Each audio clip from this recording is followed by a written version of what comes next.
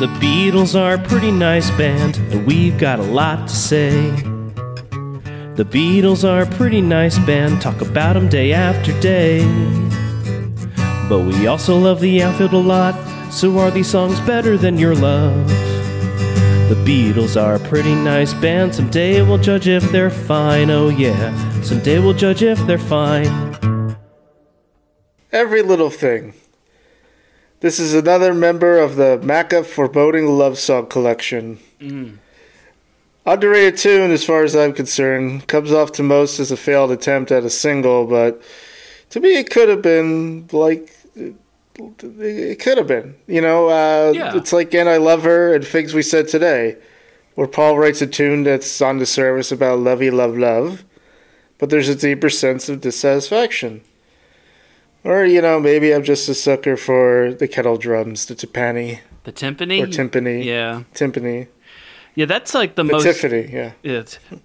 And I said, what about we play the timpani? Peace of love.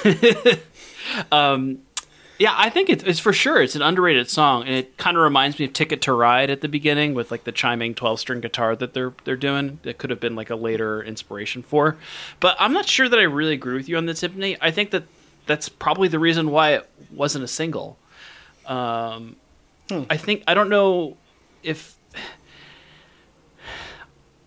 we've talked about how like they're trying to make every single different. I don't think this song is different enough, and they tried to kind of make it different by like, hey folks, let's just add a little bit of some timpani crashes, but it just kind of falls flat for me. I don't know. Well, I guess you won't be getting timpani for Christmas. I don't know what I'm going to do with these, but okay. They're pretty big. No, they said they wanted to change the percussion a little bit to not be like those Supremes. Yes. Who do the same shit over and over again. So, yeah, Ringo have played it on his knees? Would that have been better? I don't think so. And you know Paul said every little thing she does.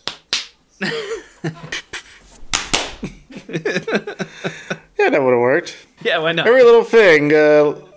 Paul said every little thing, like most of the stuff I did, was my attempt at the next single. I remember playing it for Brian Epstein backstage somewhere. He had assembled a few people. It was one of those meetings. Oh, we have to do some recordings. Who's got what? And we played a few at Brian. I always picture Brian Epstein sounding like Lorne Michaels for some reason. Oh, okay, sure. Yeah, I don't know why.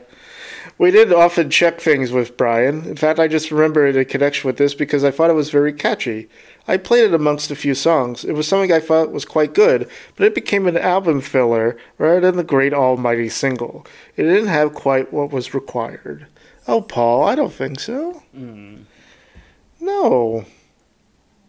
Paul also said John and I got this one written in Atlantic City. Hey now, first song about... Tour. Did Bruce Springsteen steal it? Yoink. Mm-hmm. They took it from the Springsteen era before Springsteen could take it. Beatles did it. Yeah. Paul said John did the guitar riff and George was on the acoustic.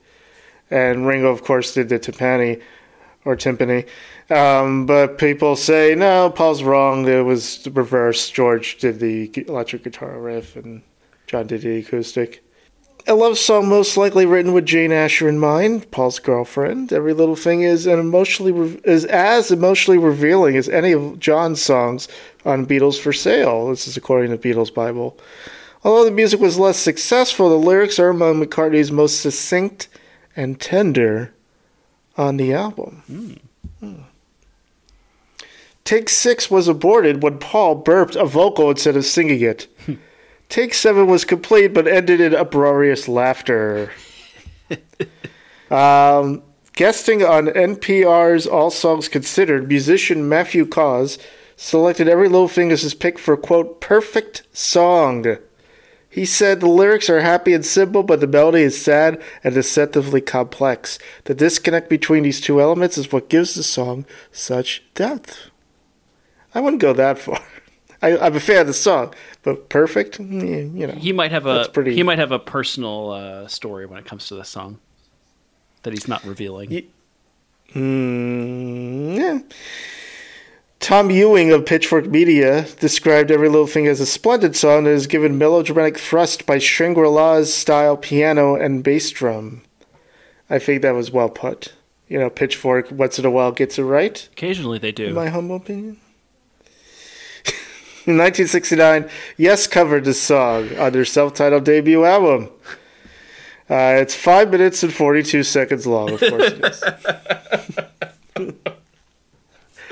This song is like 2:03 originally, and they extended. Leave it to Yes to times. find a way to do that. Oh, they picked through every little thing, all right. Yeah. Love count 2.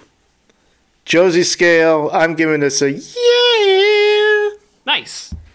I'm going to disagree with you again and give it a Josie.